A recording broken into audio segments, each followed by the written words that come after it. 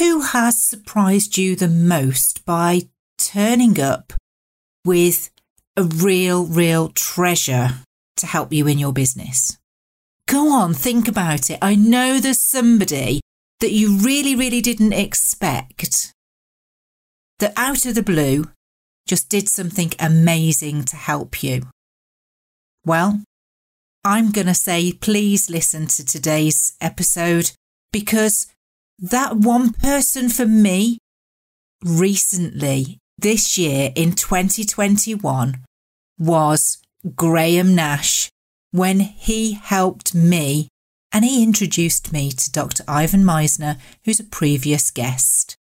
And so I'm introducing Graham Nash today as the most helpful, probably the most connected connector of all time that helps people business-wise. In this episode, we're making conversations about family count. What's new, Wendy Woo? Well, you might want to check out another podcast where I was guest recently with Andrew Stotts, and the show's called My Worst Investment Ever. Doing just a little bit of homework goes beyond 90% of those sales calls that people probably get, maybe 95.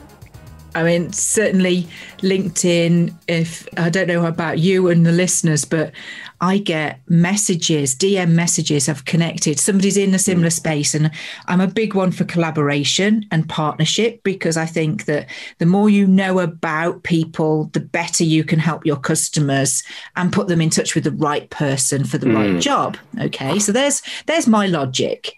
And I will openly connect with somebody if I can see a synergy. And then all of a sudden I get this great big long DM where they're pitching to me. And they're saying, do you need more sales? You know, can we help you get more business? And you're kind of like, hang on a minute. It's just this shotgun blast. Yeah, spray and pray doesn't work. So I would always use the analogy, fish with a spear. That's a good one. I like that. And yes, there's a little glimpse of a mistake that was made with some savings about 16 years ago. But do you know, I'm always one to look for the silver lining, because if I hadn't have done that then, I wouldn't be doing this now. And getting reviews from Wolfie in South Africa. She really enjoyed David Smith's episode. This is what she said. What a treat. Faster than a taxi. What a pleasure to listen to a young man who has achieved so much from an age of 6. Thanks for sharing his story, Wendy. I wish David all the best for the Tokyo Olympics. Nothing can stop him now. I think you're right, Wolfie. Nothing's going to stop Smithy. I think everybody will agree that sometimes being a business owner, entrepreneur, working for yourself, whatever you want to call it, is really hard work, and sometimes family suffers. I try my best. It's one of those things where if you can help people, it doesn't really matter how early it is in the relationship. If you can help, then I am a big believer in do help, because best foot forward is always the best way to start a relationship, because then people can see how open and the opportunity to collaborate together. I think that's a key one for me. Well, you did shock me, because it was a Saturday night and I remember sitting on the sofa and my phone was pinging, and my husband always gives me that look of, you'd better not be working now. And I was like, it's a private message, it's okay. And it was you going, if I can do this for you, would you? And I thought you were joking. I thought you were pulling my leg because it was a Saturday night, and you were not at all. No. And the thing is that from my perspective, the reason it had to wait till then is because I had to be certain that it was a real opportunity. I didn't want to be giving you false hope. I needed to make sure that it was actually a viable offer and that I could actually follow through on it, which is another key aspect. Whereas it's good to under promise and over deliver wherever possible. Yeah, well, you held my hand, even when we had a little hiccup, which at the time, if you remember, was not a hiccup at all. It was like the end of the world for me. So I can only thank you, Graham, for everything that you've done. And we should put the listeners out of their misery and tell them what it is that you did to help me. I was in the fortunate position where I've been involved with the BNI network. And as part of my give back, I kind of help other groups within BNI. And as part of my role, I get to sometimes go on certain events. And on a certain event, I met a certain person called Dr. Ivan Meisner. And he'd put an offer out there and said that if you know people who want to talk to me, and if they've got a radio show or a podcast, then I'm absolutely happy to talk to those and are happy to answer questions that they've got. I just had a conversation with you the week before, and you were telling me that you were doing a podcast, and obviously you'd built up your confidence in me for you. I thought, well, this is a great opportunity to make something happen for a good guest on your show. I contacted him, asked him if he was open to that. He said, absolutely. Put me in touch, and the rest is history, really. I've got goosebumps just thinking about it again. It was just brilliant, a brilliant thing for you to do. Really pushed me out of my comfort zone as well, because talking to people that you know is easy. Talking to the people that you've, gotten to know really well is even easier. And talking to strangers is something that I do in my day job all the time. So it just goes to prove that you never know where a conversation will lead. I'd put it out there that I wanted it to be a guest show where we could share things for people to learn from others' experiences. And of course, I'd gotten to know you better through that as well, Graham. And I know that some of the things that you've done for businesses has been to turn their business around, hasn't it? Absolutely. I mean, I've been involved with business turnaround since 2006. So I've got a wealth of experience of seeing how you can turn the challenging and distressing times into productivity and a sustainable business again. So from that perspective, that's a big part of how I'm wired, is how can I help? How can I fix things? So naturally, I was drawn to that profession, but also with my current kind of offering of how I can help people, and especially from what we've been doing through the pandemic of how we've been helping businesses, it's a big part of my why. Yeah. Business turnaround. Let's just pick up what that actually means, because historically, in an old-fashioned world, you would think that would be a bean counter coming in and auditing and slashing and cutting back on people and services and trying to make every penny stretch as far as it possibly can. Yet, from the conversations that we've had, Graham, you're more about the people focused, making sure that the people that are in the business for the right reasons and doing the right job. That in itself has got to be led by being able to have difficult conversations as well. I think you're right. I think from my approach, a key word for me is integrity. And from that, you've got to look at not just the structural integrity of the business, but you've actually got to look at the kind of integrity of the person's mindset as well. If they feel like they're trapped in the business as a caged animal and the business owns them, then they're probably not very well equipped at that point to turn things around on their own. So from that perspective, I think it's very much a mindset shift that's sometimes required. And then it just clears the fog, the mental fog. And then people are in a position to say, right, okay, let's interrogate every aspect of the business. We don't care how it makes us look. Let's see what we need to do and turn over every stone to find how we can improve things and how we can reduce costs without cutting into the muscle and flesh of the business. How can we take opportunities? Because there's always opportunities that are not being taken advantage of. From that perspective, that kind of has enabled me through my different business ventures, from running my own insolvency practice to running a consultancy, the business turnaround consultancy, and even into my other ventures, such as the industrial supplies business, which focuses on the maintenance costs of a business, as well as the accountancy practice, which again looks at the numbers and shows that there's a financial sustainability involved for a business, whether it's at the beginning of a startup of a business, or whether it's a fully fledged, established, profitable business, or whether it's slightly in decline and maybe not so profitable, or even not making a loss. There's lots of different ways, and that's how my kind of skill set and obviously my other partners around me plug in really nicely to kind of help businesses.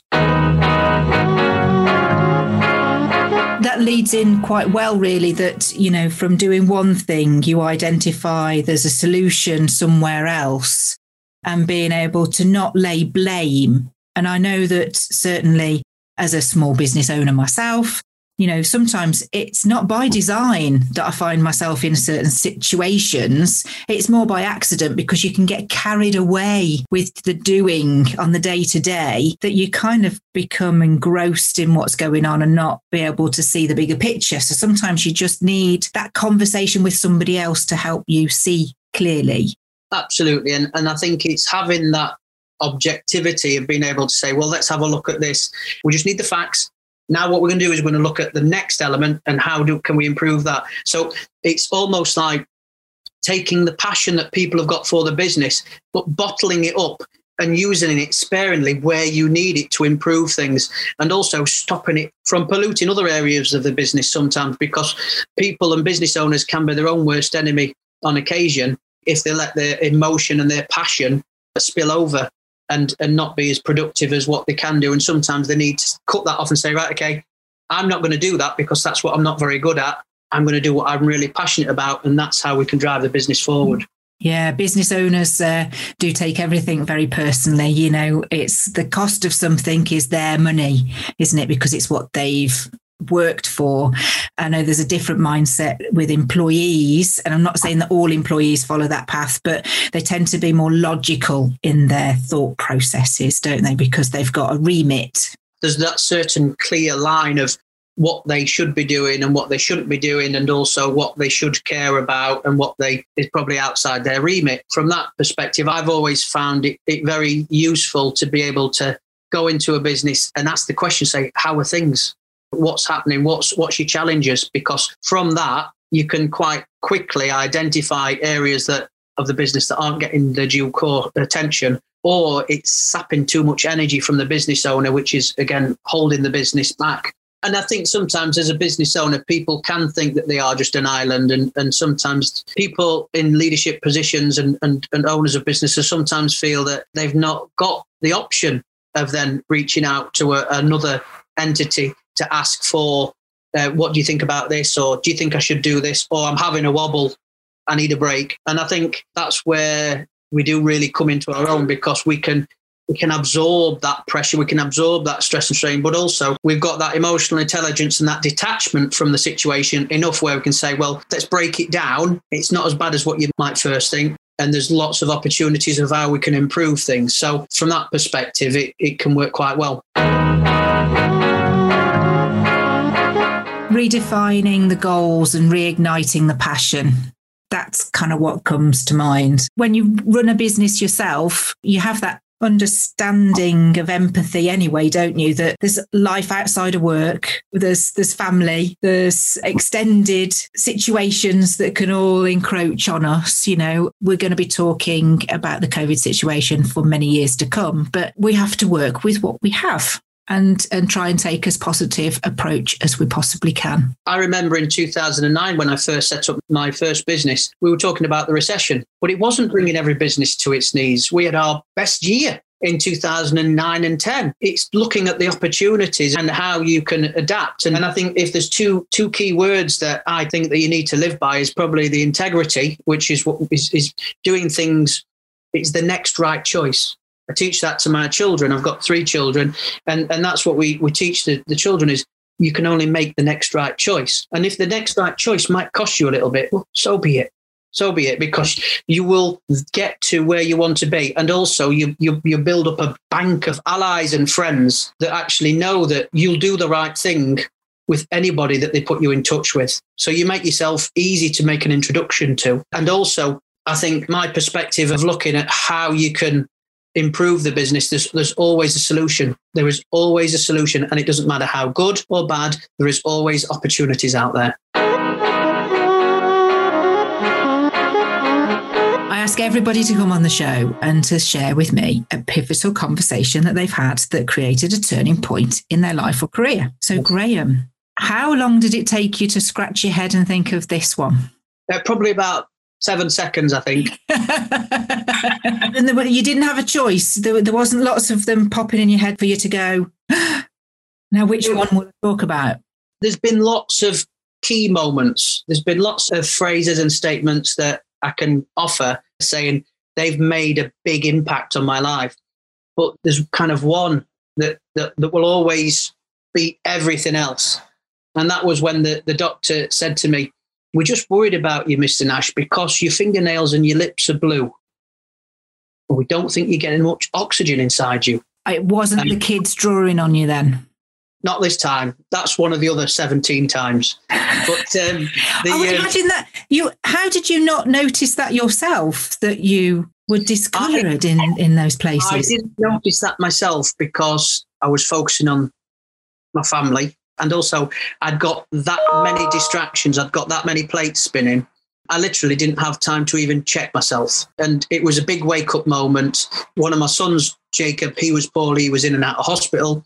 My wife was suffering with what we now know to be a slight bout of postnatal depression. And we'd got a 2-year-old little boy as well as his younger brother, Jacob, who was in that hospital. And I was running a business. I was running a business with lots of people. It was more than a full-time job. It was a job and a half. And so I was trying to keep up everything. And then I thought I'd give my wife some extra rest. I say extra rest. She's not had much sleep since the first child was born. But from that perspective, I was trying to do my bit and try and do some night shifts with Jacob. But the thing was, my body was slowly in decline and I ended up with pneumonia. And the doctor said, "Sorry, we're referring you to the hospital." How old were you, Graham? 35 I was. That's incredibly young but I can certainly understand just how stretched you were. You were like an elastic band ready to just pop. I was doing too much, but the thing was, my mind was willing and my body couldn't keep up. What I did need to do is I needed to listen to my body sooner than that. What I would say is that it ensured that I made the right decision about my work-life balance. And obviously, I chose to leave the organisation that I'd helped found and built from 2009. And I left that organisation in between 2016 time. It was a tethered exit because I did some consulting back to the business, which was great for both parties. I needed that family time. I needed the flexibility. So that's when I set up and started from scratch with a part-time consultancy business. And also I refound my why, helping the small businesses and giving them big business experience, but for very small fees, because I just needed enough just to cover the bills. It was the only obvious choice. It was the only obvious choice because you look at integrity and then you look at your why, and you need to have both of those, in my opinion. My why was my family. I was doing it for my family. So I could not allow my family to fall to pieces because I was at work. So what I needed to do is I needed to adapt and evolve. And whether you're an animal or whether you're a business, it doesn't make a difference. You have to evolve and adapt to survive, or you will just become what the dinosaurs were, extinct. Mm. And so from that perspective, I had to evolve and I had to adapt. And this will make you smile. I had a social media post I put out when I'd launched my consultancy. And in 2017, we'd got some bad snow. And I was advocating making sure that you could work from home and work virtually back in 2017. So when 2020 came, I had one of the Facebook memories come up, and it was 3 years ago. You were advising people to get geared up and being able to work from home. And I just thought I was advising that 3 years. I must have had a crystal ball. I definitely didn't, though. Well, I've had a log cabin in my garden since 2010. So, I've run my business from home 11 years now, and I've been running it 16. So it is possible to do. Great that you had that tethered consultancy, because I imagine that was your financial security blanket. That meant that you could go at your own pace, because there's one thing that we've got to be clear is when you start your own business, you tend to not have much work-life balance because you kind of throw yourself right into it and it gobbles up that life that you are really desperately trying to achieve. How did you balance that to start with? Did you give yourself clear days that you could only work on your business at a certain time? How did you do that? I decided that I was going to work Monday, Wednesday, Friday, because I decided I was going to do the night shift with Jacob Monday, Wednesday, Friday. So I'd be literally man down, recovering from pneumonia, but also getting a bit more sleep. And I'd do that on the Tuesday, Thursday and Saturday. We did have some money behind us because the business that had grown was successful, and my wife is excellent at saving. She's very good at saving some of the funds that we'd got. So we'd got some wool on our back, if for want of a better word. We did have a little bit of money behind us, and I also started with the consultancy. That lasted 6 months. But then what I did is I had the plan of the Monday, Wednesday, Friday, I was going to hit it hard. I joined the BNI network the 6 months when the consulting was coming to an end. So from that perspective, the timing was quite nice. I managed to build up some really good local connections. I mean, incredible, really, that at 35, that, you know, for the consultant to say, Mr. Nash, you need to look after yourself. Because that was a close call, really. Pneumonia is a life taker, isn't it? It can be. I am acutely aware of my health. I'm acutely aware that I need to look at it and see the signs when I am overdoing it, because I throw myself into the world of business. And there's those nights where I just know I've got to have an early night. Yeah. Well, you know, there's nothing better than tucking yourself up with the missus, the 3 kids, and Disney Plus. Well, it's normally in all one bed at the same time, or with one child or a different child, or on a mattress on the floor. So, but yeah. You find yourself a random room. Oh, I went to sleep with you last night then. Disney's a big part of our life. There's lots of lessons to be learned from that brand, as a company, as a brand, but also the messages that they tell and the stories that they tell, because I think there's a lot of moral compass that we can gauge from on that. And again, that key word of following your why and integrity seems to kind of go through all the stories. And like I say, there's particularly one called Cars, and they've got a certain song. It's about life is a highway, and you don't want to travel it alone. And I certainly didn't want to travel the rest of my life with missing anybody out of my car. So we've got a big minibus now. So I think that's gone from a car to a bit of a minibus. You wait till they get older and you've got all their mates piling in as well. That'll be interesting. Taxi Nash, I think. Taxi Nash. I can see another business being formed there. Yes, hopefully I'll not be the full-time driver. Oh, no, I'd definitely delegate on that one. I'd definitely delegate. Well, Graham, I mean, you've shared some insights there into how we should be looking at business, how we should be in business, and how we should help people in business too, helping others. That's the key message takeaway today. It's been fabulous to catch up with you and to share your story with everybody. For the listeners, you know, I always say, how can people get in touch with you? But is there any particular reason why they would want to get in touch with you? If there are people out there in business and they're facing some challenges and they want some help dealing with those challenges, no matter how big or small, can reach out to me. Perfect. We'll put the contact details of how to find you in the show notes. Graham's story is really relatable to many people that I've spoken to. And I'm guessing that everybody kind of has to go through it at least once. If you've done it twice, that's a coincidence. 3 times, you really need some help. Please don't ever get to the point of burnout where you put yourself at risk and those of your family. So, next week we have Ian Genius, and he has an ingenious way to help you charge more for your goods and services.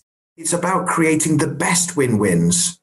When people say my sales are good, I'm like, whoop-de-doo. He's a really big character, and he brings lots of tips and advice and actionable things for you to do. So, between now and the next episode, all I'm going to say is, have you read my book? I had a review recently, and it was basically that they were going to adopt my 3-strike rule. If you can't get hold of somebody and you've left a voicemail and they haven't got back to you, please move on. There are plenty of other people that are waiting to be introduced to your fabulous services. Head over to the review site if you've enjoyed this episode. All the W's, making conversations count.studio/review.